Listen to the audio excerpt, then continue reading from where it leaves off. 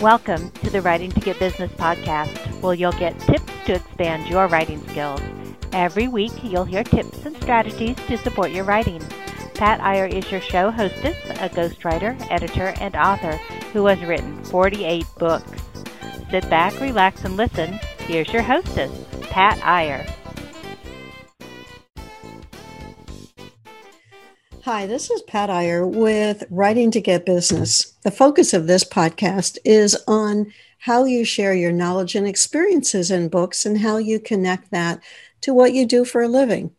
And I have with me today Doreen Cumberford, who I met through a group that we are both involved in that teaches us more about creating great video. Doreen, welcome to the show.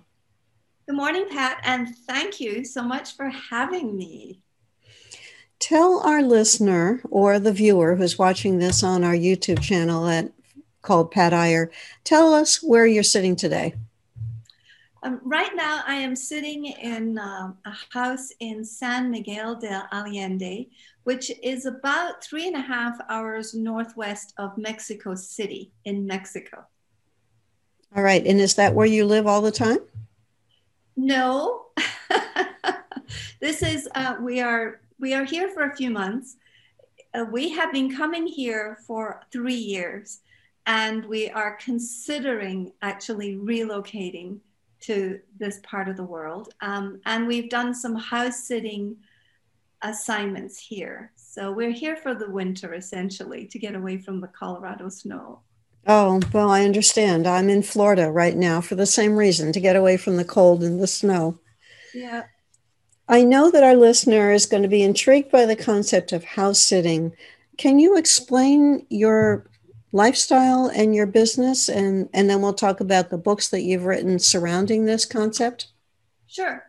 I'm actually an expatriate, a former expatriate, but I'm an expatriate at heart. My husband was a TCK, a third culture kid. And his family, his mother was a third culture kid. And so it's sort of a generational process, I think. And so both of us, my husband and I, have lived outside of our native countries for over 60 something years. 60, 60? 60, yeah. About 67 years. We haven't done the addition recently, Pat. Mm-hmm. But I have lived in 9 countries on 4 continents. And very, very much at home, away or on the road, as it were. Now, when we did expatriation assignments, we were planted somewhere. And the last one that we did is the one that Life in the Camel Lane is based on, which is based on living in Saudi Arabia for 15 years. So now after we retired, which is really rewired, Mm-hmm. we discovered this great lifestyle where we could move when we wanted. It's very slow travel. And we do have a home base in Colorado, but we do travel when we can, where we can, to do pet sitting. And we are part of a very, very large network of people who put up homes in one place and are matched with pet sitters from another place. And we go sit in the most amazing architecturally rich surroundings. And we've done pet sitting in 8 countries over the last 4 years in our attempt to revitalize our worldview and also to enjoy our retirement and learn languages, learn culture, learn food, and to keep that small expat awakened inside of us. I am just bowled over by what you shared, Doreen, in terms of your lifestyle. It raises so many questions. Let me pull a few of them out. You said third culture. Did I understand that correctly? Yes. What does that mean? Okay, a TCK is a third culture kid. And a third culture kid is usually a child that is raised like my own daughter. I'm from Scotland. My husband's American. And she was raised in Japan and Saudi Arabia. So these are kids who are the sons and daughters of diplomats, of executives, or of anybody who has taken off and lived in another culture. All right. All right. That helps explain that to me. Good. I'm sorry. It was a piece of jargon. I shouldn't have thrown it. Too much jargon. We have ways to describe people. I remember several years ago, somebody talked about a trust fund kid.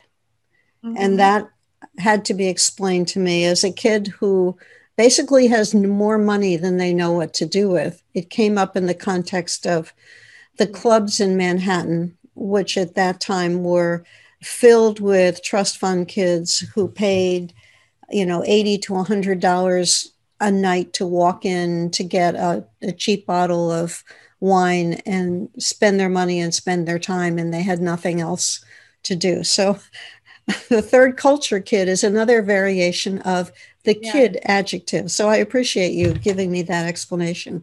And just to add on to that, the woman who came up with this terminology, her name is Ruth Van Rieken, and she was an expatriate born in or lived in Kenya as a child. She's now in her 60s or 70s, and she has written 2 books. And in the last book, she actually coined the term, it's more like a CCK, cross-cultural kid. So there are so many people, as you know, across the world, because I think you probably have a CCK in your house. I know that your husband was born in a different country. He was. Yes. And so your children are the product, and they are cross-cultural kids. That's a CCK. All right. Well, one of my cross-cultural kids lives in India and is a minister there. The other one lives in the United States. And my husband did come here when he was 21 to get his master's degree. Yeah, so you know this. It's just that we haven't had language for it. Mm-hmm. Or we haven't had language until recently. We haven't had descriptions that were accurate, and we haven't had silos so that people can have a common agreement across cross-culture as to how to communicate with each other. Well, thank you for that explanation. That helps to put it in context. Good. So that's what I write about, or this is what I attempt to write about, Pat. And your first book, tell us about how you got from not having written a book or written a chapter to your first project that you worked on. I was a health and well-being coach way back in the 80s, before health and well-being coaches were a thing. And when I came back from Saudi Arabia, I decided to pop back into the coaching world, the coaching and consulting world. And I was really helping people build their dreams. Now, 30 years earlier, I had been working with people to help them lose weight and build a dream, a healthy dream. So it was all very related, very natural. And somebody said, oh, we're writing this book on empowering women. And would you like to contribute a story? And I had just returned from Saudi Arabia, where I had lived for 15 years. And I thought, oh, this is a great opportunity to get it on paper. And I have gone from that to this point where I'm just so anxious to get all the stories out and on paper, because I don't want them to disappear with me in my brain when I go. Mm-hmm. Mm-hmm. And that is part of the legacy that we leave behind when we document those stories and those aspects of wisdom that we have learned from our life experiences. It is. It definitely is. And can I insert a story here about a blog I wrote yesterday? Yeah, of course you can. I have a friend who has been suffering from cancer for perhaps 8 years. It's been a long, torturous, arduous journey for her. And she recently announced just a couple of days ago that she had gotten a terminal diagnosis of a different kind of cancer in the brain. So it was very sad, but she was letting her community know and kind of preparing everybody and talking about how she was being taken care of. And I had this visceral reaction. Oh my gosh. It was like, her stories, what will happen to her stories? because this woman had led tours of mostly other Western women to places like Iran and Nepal. And she had hiked all over the foothills of Nepal. And she had Nepalese friends and like who became like family. And she had such wonderful cross-cultural stories. And I was very surprised by that reaction, that it was just like, protect the stories and get them out, because the legacy, I think, is really important nowadays. It certainly is. In fact, I'm part of a mastermind that meets every week. And one of the people in our group is a death and dying doula. And she helps families and patients record those stories so that that legacy lives on after the person transitions to a different existence. That's such a wonderful gift. It is. Because you know, it's not in all of the work that I've been involved in, which is not a huge body yet, but I think the idea of legacy is growing stronger and stronger every day in the process. And I think that's one of the benefits of writing your book for your business. Mm-hmm. Were you involved in this compilation book as somebody who paid to have your material included, or was there no fee associated with this? There was a fee associated with this. Mm-hmm. It was back, you know, maybe 9 years ago. So I have been approached by all these people who reach out and say, come and be in, you know, Jack Canfield or someone else's book. But I haven't done any of those because I discovered that if I really worked hard at it and applied myself, I can write. It's not easy. I'm not a natural writer. I think I like to communicate by speech. I'm very verbal. But when the verbs and the lyricism of my Scottish upbringing are available on the page, then I do think that it's a gift I've been given, and really I'm responding to this drive to get stories out there and connect people interculturally. And I think of the many people that I connect with, your stories of being in different cultures, having different experiences would be fascinating for people.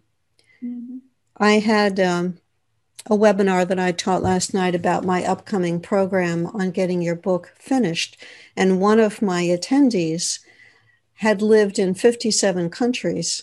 And she was thinking about writing a book called Don't Touch the Monk and Other Faux Pas. Yes, yes, yes. There's one, there are several, there's a couple of books out there on faux pas.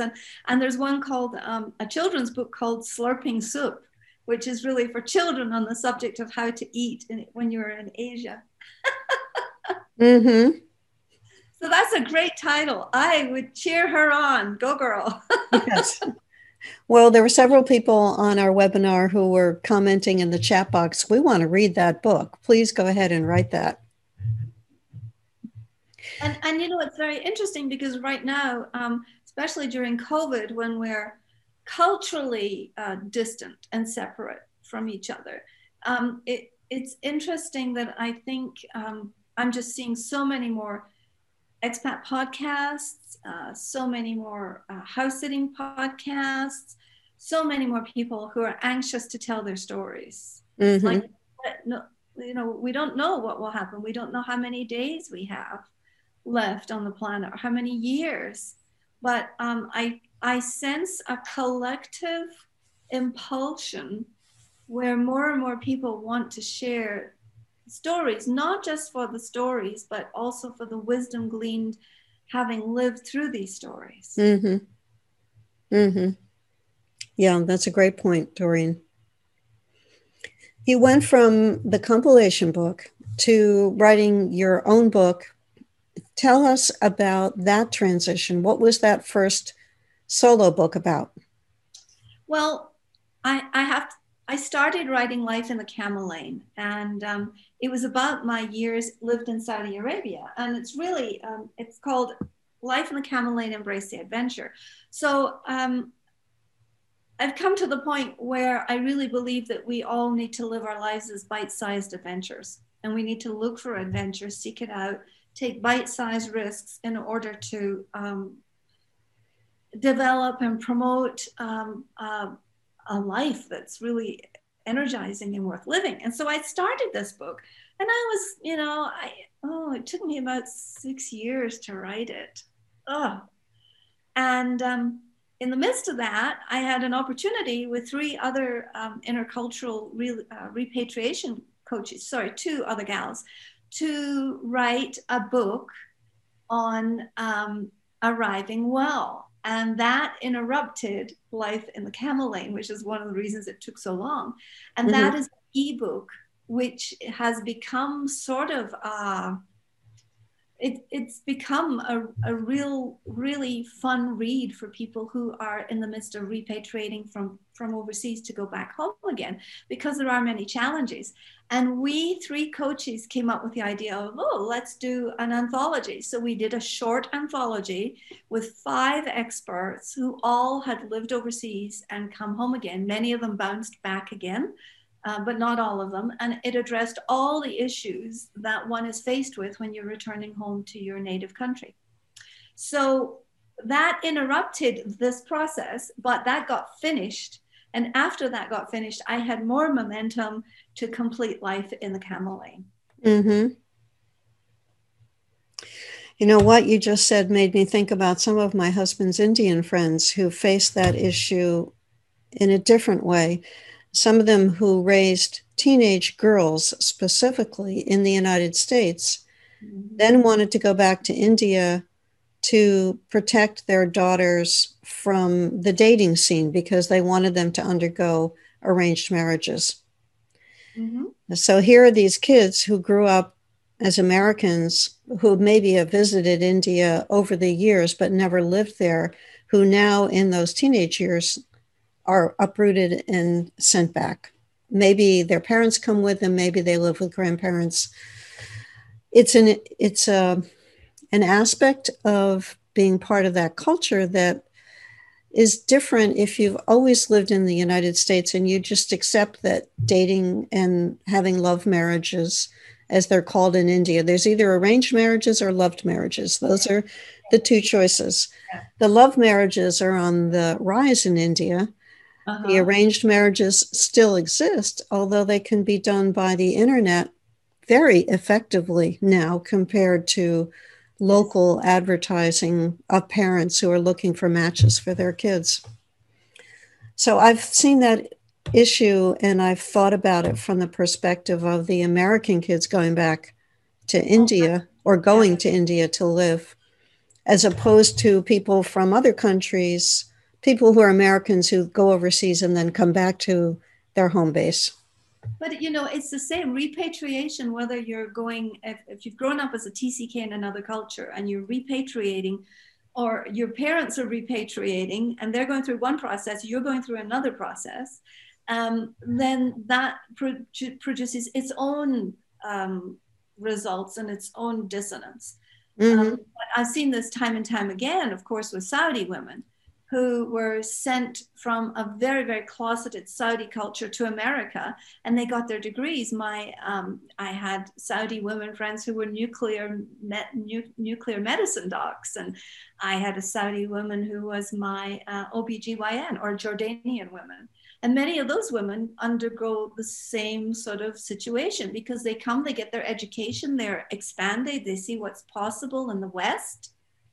And then they're expected to go back and wear an abaya and not drive, back in those days, and not drive and not be confident and outgoing and to kind of cloak themselves again. I mean, it's fascinating. And it was a fascinating journey to watch their trajectory.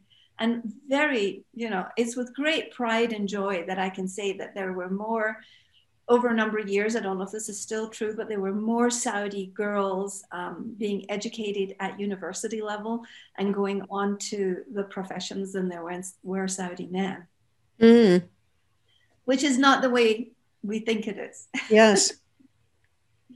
We could talk for hours just on that topic, Doreen. Sorry if I got off topic. That's okay. I have a sense that that happens easily with you, Doreen, because one thought sparks a memory and a story and an experience. And if I could sit down and say to you, what's life like in Mexico? We could talk for hours about that. Yes, yes. So you started Rising Well. You started Life in the Camel Lane. You interrupted that for the Rising Well. You came back and finished Life in the Camel Lane. Yes. Are you working on anything now?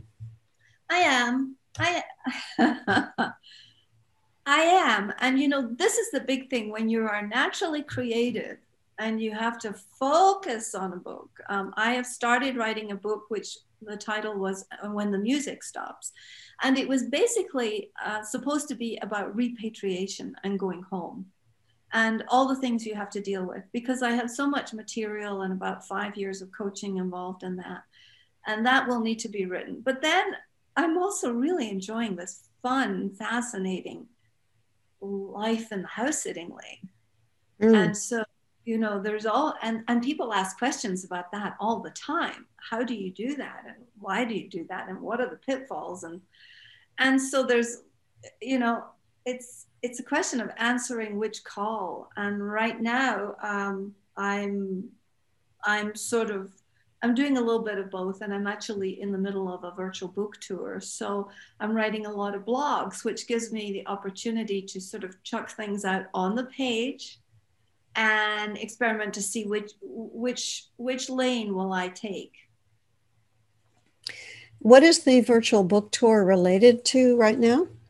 The virtual book tour is on Life on the Camel Lane, and I have about 18 or 20 stops, which means that book bloggers, which is a whole different country that I never knew existed up until now, and book bloggers will take Life on the Camel Lane, read it, write a little bit about it, and on many of the blogs they interview you as a writer, and they either send you questions that they want addressed and answered, or they give you a slate of suggested questions to answer, which is very, very helpful.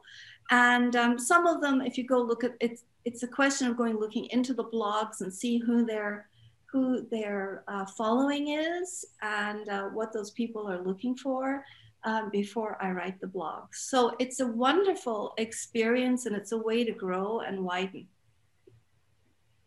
Have you ever done one? I have not.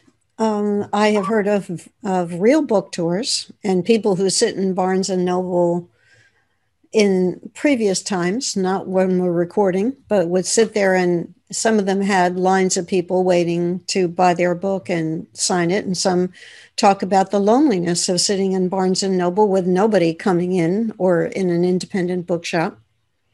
Mm-hmm. So I have not participated in a virtual book tour. How did you find the people, or how did they find you for participating? Yeah. Great question. I had hired a gal to help me with a little bit of marketing, because I was an absolute newbie. And my book was ready to launch just as COVID hit. And I was planning on going back to Colorado, and I was going to do a book launch, a traditional party, and have a camel and have a little people come and do henna on the ladies' hands. And I had this great magical experience planned in my head, but COVID had other ideas. And in the end, I did a book launch online. I had almost 90 people attend from 8 different countries, which would not have been possible if we'd done it, in person. So after I did that, this gal pointed me in the direction of this woman who does virtual book tours, and I got connected to her. And I did one, and it was really helpful in getting reviews for the book, Pat. Because once you write a book, you're only a third of the way there. It's having the book take legs and serve people and be read that counts. And that's a whole different skill. Mm-hmm. Marketing is quite different. And so this was a way that I could handle marketing. It was a way that I could share my book and in other avenues. And I also do a guest blog on a couple of sites as well regularly. So that helps. Tell me about the virtual book launch. How did you structure that? What did you do? You said you were planning to have a camel in Colorado. Was that a live camel? Yeah, that was my dream. I have all these toy camels, etc. And I thought, I'll be in Colorado. I'll get this person. And the camel had actually moved to Wyoming. Oh. But I was still pretty determined. But the camel did appearances. And you could sit on this camel and ride the camel. So that was my vision of my book launch, because it's a strange story. When COVID happened and I had to do it online, I was like, okay. So I just created invitations and sent them out to friends all around the world, especially to many people who had lived this experience with me. Mm-hmm. And so I was fortunate that a lot of our alumni from this experience got on the call. And what I did was I brought people, everyone was on camera. It was Zoom like this, but there was almost 90 people there. So pages and pages. So many people that my daughter came on, and she is in the book, but I didn't even see she was on the call. So I didn't bring her in to talk to her about her experience of having a mother who turned author, and her experience of how I had handled writing about her, because I was very, very, very sensitive that I didn't impose my beliefs and my story on hers, because hers was a different story. Mm-hmm. And so the people visited, people said, I haven't seen you in 5 years. And I had people, my best friend from university was there. I brought them on camera.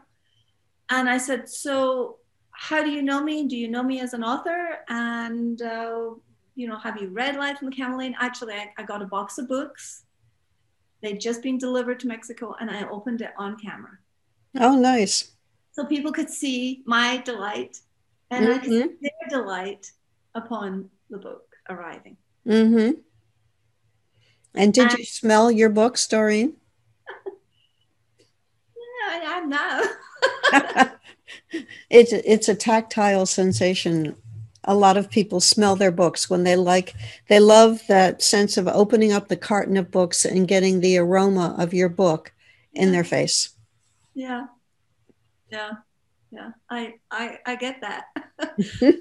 so the virtual book launch was for me very energizing and successful. But then one has to go on and market a book, especially if you're going to be in business and you have a mission and a business to run. So absolutely. So it was quite the pivot for me to dive into marketing. And I have to own the fact that I'm not always good at this. And I have a long way to go. And I would say to any other new authors or people who are writing their book for their business, to prepare yourself along the way so that you have parallel tracks. You're writing in your marketing, you're writing in your marketing. And if you do it in the parallel, like on a railway track, then, and you have connections between those two tracks, then I think it makes the journey much clearer and simpler. I interviewed a man named John Saunders who shared with me that he got about 250 people to act as beta readers for his book. Yes. And then when the book was done, he could turn to those people and say, all right, now help me promote this, write a review, tell your friends. Yes. That was all the way along. As he was writing it, he was connecting with those people. And I wish I had done that. I mean, people knew I was writing the book. I had my community help me create the cover. But I did not do such a good job. So good on him. Yes. Learn from my mistakes. How can our listeners get a copy of your book and find out more about what you offer? It's on Amazon. My book is on Amazon. So the best thing to do is to go to Amazon.com and look for Life in the Camel Lane. Mm-hmm. And I have a website, and the website is simply my name, Doreen M. Cumberford, which I'm sure will be linked somewhere on the show. Mm-hmm. And I'll spell Doreen's last name if you're listening to this. It's Cumberford, Doreen M. Cumberford. Actually, one of the more easy names to spell, Doreen, although I would imagine people have figured out ways to misspell it. Occasionally. They misspell the first name more than the last, actually. So. Doreen's first name is spelled DoreenMCumberford.com. And yes, I'll put it in. If you're watching this on YouTube, on our YouTube channel, it'll be below Doreen's picture. If you're listening to this, I've just spelled out her name, DoreenMCumberford.com. So you can go to her website. You can go to Amazon to get a copy of Life in the Camel Lane. And what was your subtitle? You held that up. It was Embrace the Adventure. Embracing Adventure. It's about breaking life down into bite-sized adventures and living life as an adventure, not just a rote experience that you do every day. Fabulous. Thank you so much, Doreen, for being part of this show. I appreciate that. Thank you, Pat. I loved it. And I hope Doreen has inspired you to take some adventures of your own within the capabilities and the opportunities that exist in your life. You don't have to be able to leave your house to have an adventure, to learn, to grow, to be stimulated, to connect with people in new ways. Just before we got on the show, Doreen, I was reading a book that I bought on creating wonderful virtual experiences. And the authors made the point that there's been a lot of changes in 2020. And one of them has been the ability to connect people from all over the world. Yeah. My husband and I had a 50th wedding anniversary, and we had my son's mother-in-law from Australia. She connected in Australia. We had several people from different time zones in the United States. We had our relatives in England, and we had relatives in India, all connected by Zoom when we celebrated our 50 years of our wedding. Right. And wasn't it joyful? It's like my book launch, it sounds like it was a joyful experience that lit you up. And it was. Yeah, that's great. I had done a PowerPoint when we had our 40th wedding anniversary. We were in a restaurant, and I showed scenes of our lives growing up. And I took that PowerPoint and I brought in pictures of the people who were on the call with us so that everyone watching saw themselves at least one time. And we went through that PowerPoint and I talked about the pictures, and then we shared. And at the very end, one of our Indian relatives said, "Can we do this again?" So we'll plan on doing something in the future. It's a great way to stay connected. It is. Well, thank you for paying attention to this podcast, being with us for the last half hour or so while I've been talking with Doreen Cumberford.